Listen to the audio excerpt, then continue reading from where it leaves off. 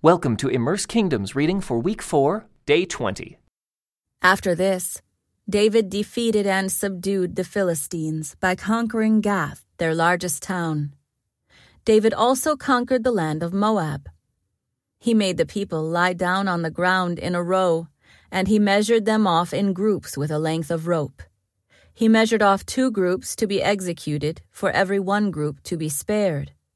The Moabites who were spared became David's subjects and paid him tribute money. David also destroyed the forces of Hadadezer, son of Rehob, king of Zobah, when Hadadezer marched out to strengthen his control along the Euphrates River. David captured 1,000 chariots, 7,000 charioteers, and 20,000 foot soldiers. He crippled all the chariot horses except enough for 100 chariots.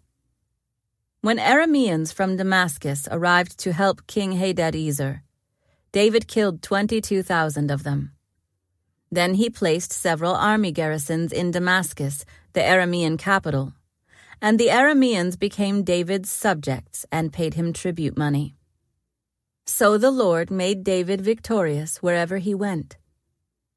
David brought the gold shields of Hadadezer's officers to Jerusalem, along with a large amount of bronze from Hadadezer's towns of Tebah and Berothai. When King Toi of Hamath heard that David had destroyed the entire army of Hadadezer, he sent his son Joram to congratulate King David for his successful campaign. Hadadezer and Toi had been enemies and were often at war. Joram presented David with many gifts of silver, gold, and bronze. King David dedicated all these gifts to the Lord, as he did with the silver and gold from the other nations he had defeated, from Edom, Moab, Ammon, Philistia, and Amalek, and from Hadadezer, son of Rehob, king of Zobah. So David became even more famous when he returned from destroying 18,000 Edomites in the Valley of Salt. He placed army garrisons throughout Edom, and all the Edomites became David's subjects. In fact, the Lord made David victorious wherever he went. So David reigned over all Israel and did what was just and right for all his people. Joab, son of Zeruiah, was commander of the army. Jehoshaphat, son of Ahilud, was the royal historian. Zadok, son of Ahitub, and Ahimelech, son of Abiathar, were the priests. Seraiah was the court secretary. Benaiah, son of Jehoiada, was captain of the king's bodyguard. And David's sons served as priestly leaders. One day David asked, "Is anyone in Saul's family still alive? Anyone to whom I can show kindness for Jonathan's sake?" He summoned a man named Ziba, who had been one of Saul's servants. "Are you Ziba?" the king asked. "Yes, sir, I am," Ziba replied. The king then asked him, "Is anyone still alive from Saul's family? If so, I want to show God's kindness to them." Ziba replied, "Yes, one of Jonathan's sons is still alive. He is crippled in both feet." "Where is he?" the king asked. "In Lo-debar," Ziba told him, "at the home of Machir, son of Ammiel." So David sent for him and brought him from Machir's home. His name was Mephibosheth. He was Jonathan's son and Saul's grandson. When he came to David, he bowed low to the ground in deep respect. David said, "Greetings, Mephibosheth." Mephibosheth replied, "I am your servant." "Don't be afraid," David said.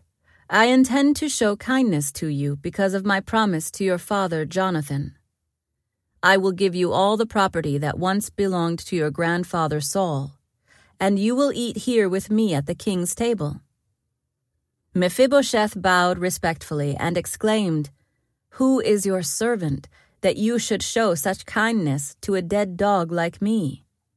Then the king summoned Saul's servant Ziba and said, "I have given your master's grandson everything that belonged to Saul and his family. You and your sons and servants are to farm the land for him to produce food for your master's household. But Mephibosheth, your master's grandson, will eat here at my table." Ziba had 15 sons and 20 servants. Ziba replied, "Yes, my lord the king. I am your servant, and I will do all that you have commanded." And from that time on, Mephibosheth ate regularly at David's table, like one of the king's own sons. Mephibosheth had a young son named Micah. From then on, all the members of Ziba's household were Mephibosheth's servants. And Mephibosheth, who was crippled in both feet, lived in Jerusalem and ate regularly at the king's table. Some time after this, King Nahash of the Ammonites died, and his son Hanun became king. David said, "I am going to show loyalty to Hanun, just as his father, Nahash, was always loyal to me." So David sent ambassadors to express sympathy to Hanun about his father's death. But when David's ambassadors arrived in the land of Ammon, the Ammonite commanders said to Hanun, their master, "Do you really think these men are coming here to honor your father? No. David has sent them to spy out the city so they can come in and conquer it." So Hanun seized David's ambassadors and shaved off half of each man's beard, cut off their robes at the buttocks, and sent them back to David in shame. When David heard what had happened, he sent messengers to tell the men, "Stay at Jericho until your beards grow out, and then come back," for they felt deep shame because of their appearance.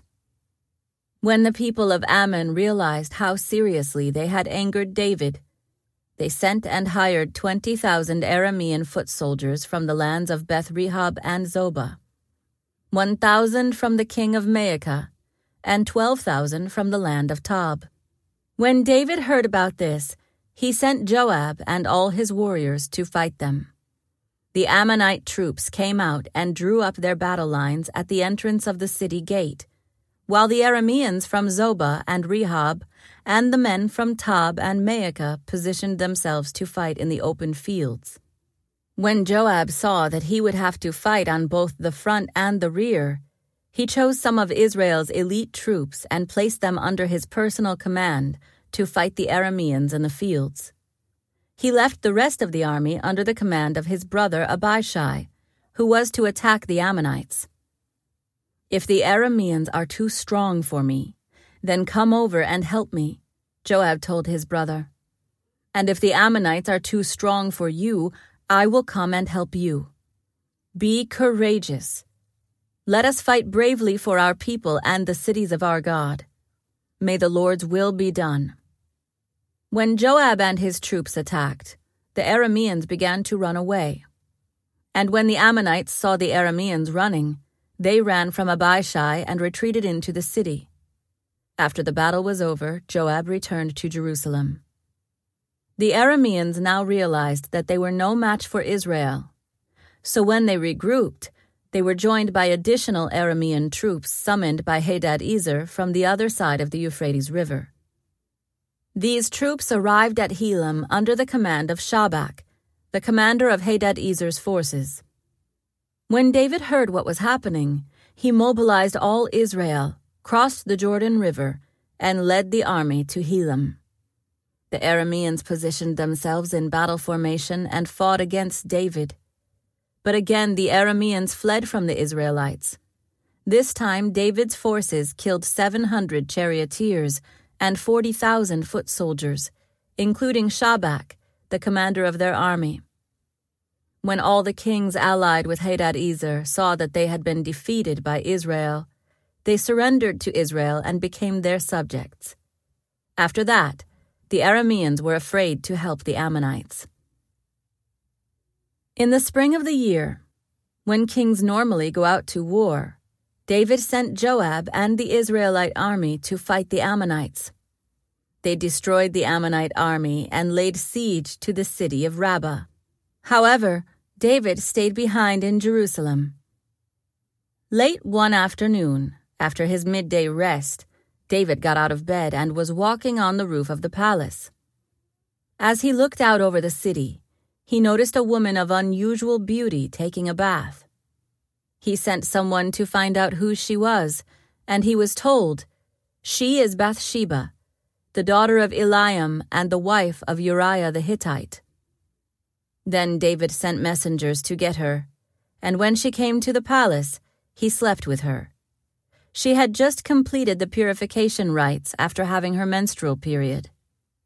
Then she returned home. Later, when Bathsheba discovered that she was pregnant, she sent David a message saying, "I'm pregnant." Then David sent word to Joab, "Send me Uriah the Hittite." So Joab sent him to David. When Uriah arrived, David asked him how Joab and the army were getting along and how the war was progressing. Then he told Uriah, "Go on home and relax." David even sent a gift to Uriah after he had left the palace. But Uriah didn't go home. He slept that night at the palace entrance with the king's palace guard. When David heard that Uriah had not gone home, he summoned him and asked, "What's the matter?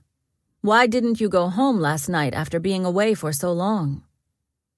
Uriah replied, "The ark and the armies of Israel and Judah are living in tents, and Joab and my master's men are camping in the open fields. How could I go home to wine and dine and sleep with my wife? I swear that I would never do such a thing." "Well, stay here today," David told him, "and tomorrow you may return to the army."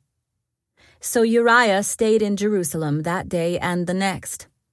Then David invited him to dinner and got him drunk. But even then he couldn't get Uriah to go home to his wife. Again he slept at the palace entrance with the king's palace guard.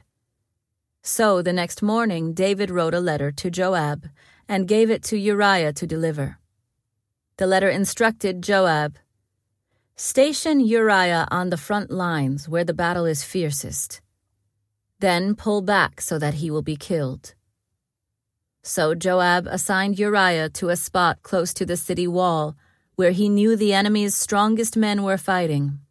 And when the enemy soldiers came out of the city to fight, Uriah the Hittite was killed along with several other Israelite soldiers.